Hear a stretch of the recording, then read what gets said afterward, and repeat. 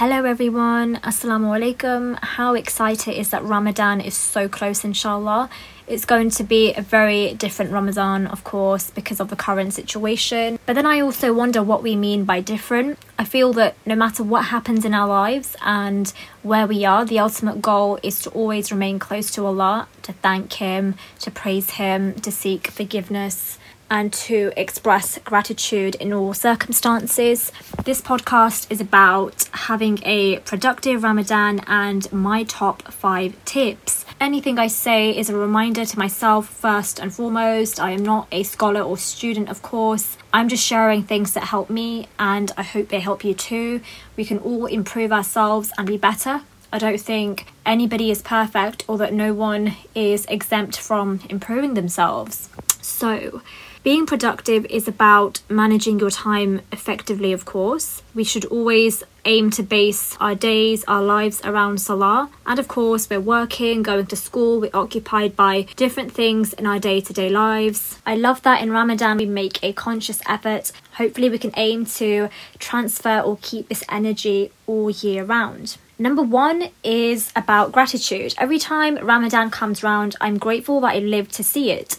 Because there will come a time where the month of Ramadan will be the final time we witness that blessed month.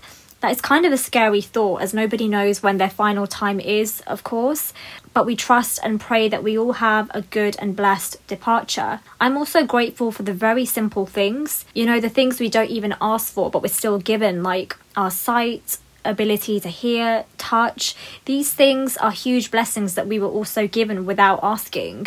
And it could be other little things like having your own bedroom, your own space, having a garden, being able to walk around the block where you live. These things are luxuries for some people, and we really take so many things for granted. We all go through struggles and problems, and no problem is ever too small, of course, unless you're the one experiencing something which is causing you distress. No one has the right to tell you that it's not a big deal. We do, of course, have our own coping mechanisms, our own struggles, but it does mean acknowledging that there are people out there who aren't as fortunate as you. They would love to have some of the things you have, whether these are material things, a car, a job, a house, or having a family, having siblings, children, good health. It can be anything.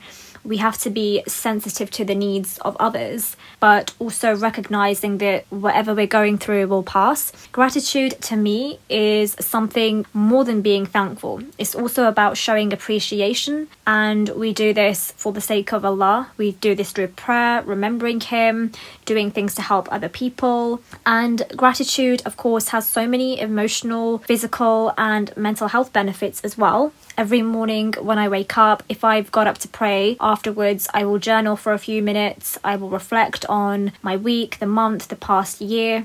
I write down one thing I'm grateful for, and this will set a positive tone for the day. Say, for example, you have been really stressed. This could be due to work, exams, any personal problem, anything. If you write down something you're grateful for, it really changes that low energy into something that is positive and meaningful. One of my favourite verses from the Quran is, "If you are grateful, I will give you more." I can say very confidently that anytime I've ever asked Allah for anything, anytime I've prayed, or even if I just casually wanted something, it's always been provided for me, and Allah will always provide for you. And sometimes I personally feel like, oh my gosh, like, did I even deserve this? Am I even worthy of this blessing? And it's just amazing. Before we complain about things, we should always count our blessings and be grateful. When we're going through a tough time, it can be really hard to believe that the ease or the relief will come, but we know that at some point it will. And when it does, our prayers will be answered in the best way, the right way, the ways in which we never imagined. So it's about always being grateful, always being thankful is it's also a really good wellness tip. Number 2, spiritual nourishment. I don't know if it's just me, but Ramadan makes me really emotional, but it also leaves me feeling really happy, really positive, really elated. It makes me feel really lucky and blessed to have that time to reconnect with my own spirituality and nurture that in the best way. To me, that means reflecting on what I'm currently doing and other things I could be doing to improve and develop myself. This could be developing the way I pray, so so I can concentrate better. This could be doing more charitable things. It could be how I communicate with other people. It can be absolutely anything. Of course, Ramadan, as we know, isn't about starving yourself physically. It's about feeding your soul. It's about realizing how blessed we truly are and how Allah never fails on his promises. He always delivers for us. He always gives us the most when we don't even expect it. Or again, like I've said, I feel like I've not been deserving of these things, but again, it's just a sign for us to reflect on. And we feed ourselves spiritually by doing various things, repenting, charity, doing good. I would suggest making a list of all the things you can do that will help you, your family, and other people. And ladies, remember, even if it's your time of the month or there's any other reason that you're exempt from fasting, you can still recite tasbih, you can do zikr, you're allowed to download the Quran app and read digitally. And there are loads of really good Islamic apps that just help you maintain that spirituality. There are really good YouTube channels. If you have a favorite speaker or just somebody who inspires you, listen to that. You could also try and memorize different verses of the Quran, 99 names or Durood Sharif. There's so much we can do to always maintain our spirituality, and we can also do this outside of Ramadan on a day-to-day basis. It doesn't take a lot of time at all. It can be just 5 minutes in the morning where you recite a page of the Quran, you listen to your favourite podcast on the go. It's just amazing. There is so much we can be doing. Of course, when our energy levels are low, we want to try and also maintain and nourish our emotional well-being, our mental well-being. So connect with other people, family or friends you've not spoken to in a while. Reach out to them, build out any broken bonds and just make amends. Life is way too short to hold grudges, and as we know, they don't serve as well mentally or spiritually as well. Spiritual nourishment is also about taking care of your health.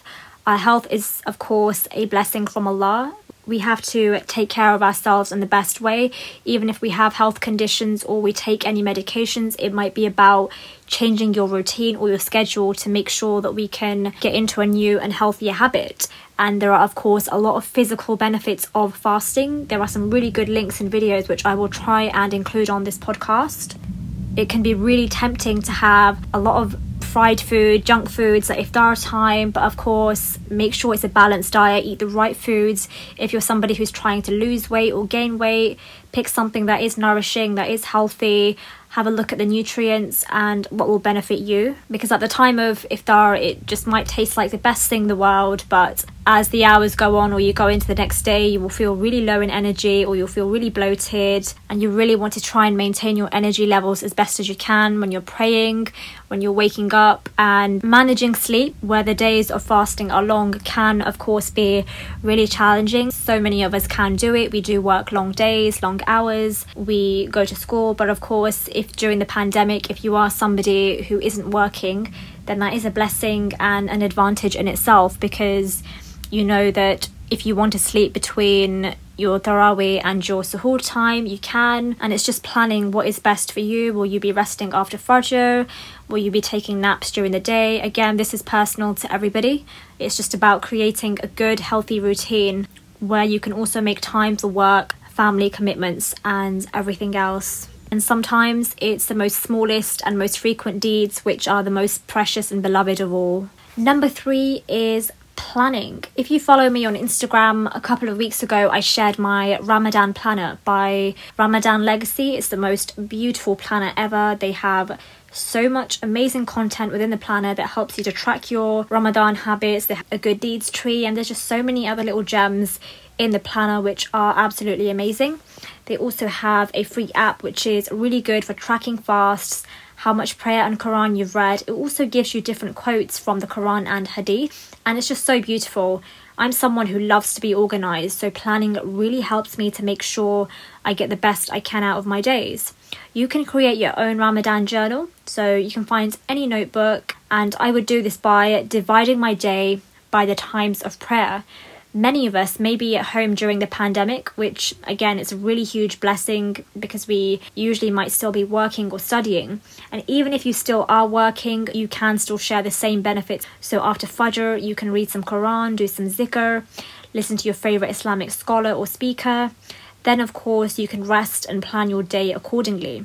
If you want to try and complete the Quran at least once, I would divide the chapters by the 30 days, then the pages by each salah, because it makes it so much easier to read before and or after your prayers and throughout the day. Planning is also about your daily habits.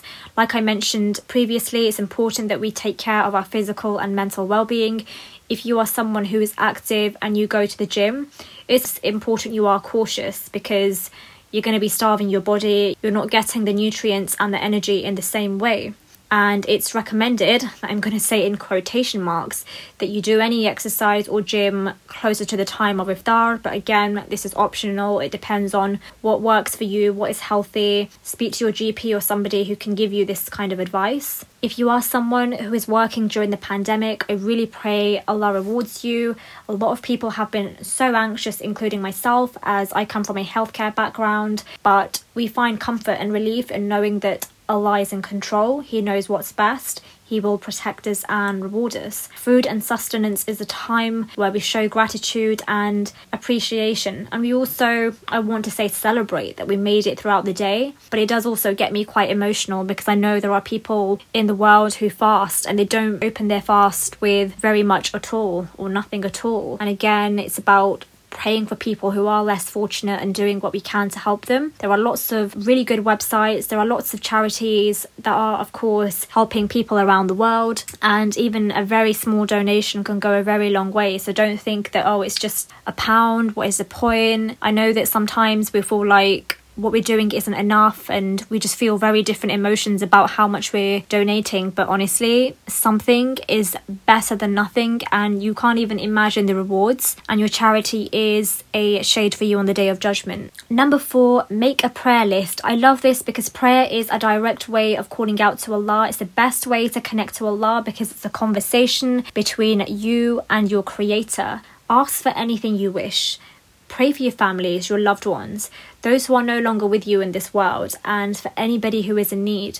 The time of iftar is one of the times of acceptance of your dua, so do make sure that within those last couple of minutes or so, you make lots of dua, pray that your fast is accepted, and you pray that Allah blesses you and protects you from every calamity. There are many other times where your prayers are accepted, such as a time of rain, when you're in sujood, after your prayer, and there are many other times too. There is a format of how we should pray. This is by praising Allah first, sending blessings on the Prophet ﷺ, then state your dua. So what I do is I will have a conversation with Allah, use his names, express gratitude, and show Allah that you really rely on him. I really love to ask Allah for self-sufficiency and to only depend on him. When we have problems in our lives, it's natural to turn to family and friends for support. When you also leave your problems in the hands of Allah, it's an emotional release. You're trusting that things will improve, your prayers will be answered no matter how desperate or dire the situation is. You acknowledge that things are temporary in the world. As you grow through your life, you experience different situations. Sometimes you look back, you either laugh or recall the situation where you were worried by such and such, or something has happened which has changed your perspective. It could be absolutely anything, of course. This isn't about undermining any situation or any circumstance, but it's just another way of looking at our challenges and the things that have happened in our lives.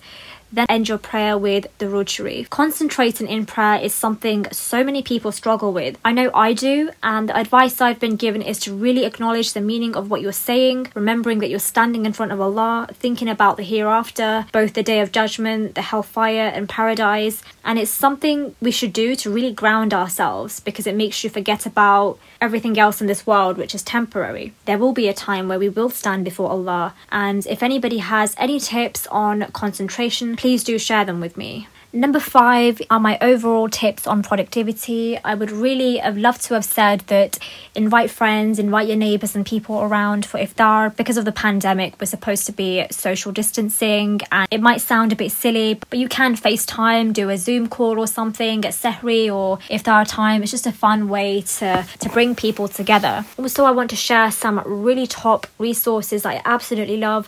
One of my favourite websites is theproductivemuslim.com. They have so much information on how to have the best Ramadan, and they have tons of links on how to master your sleep, how to create a workout plan for Ramadan, how to create a daily dua plan, balancing different things throughout your day. They have loads more amazing tips, and I was just sharing things that I like, I prioritize. remember not to be too hard on yourselves. If you're somebody who doesn't always pray or read Quran or does the extra things, it's fine, it's okay.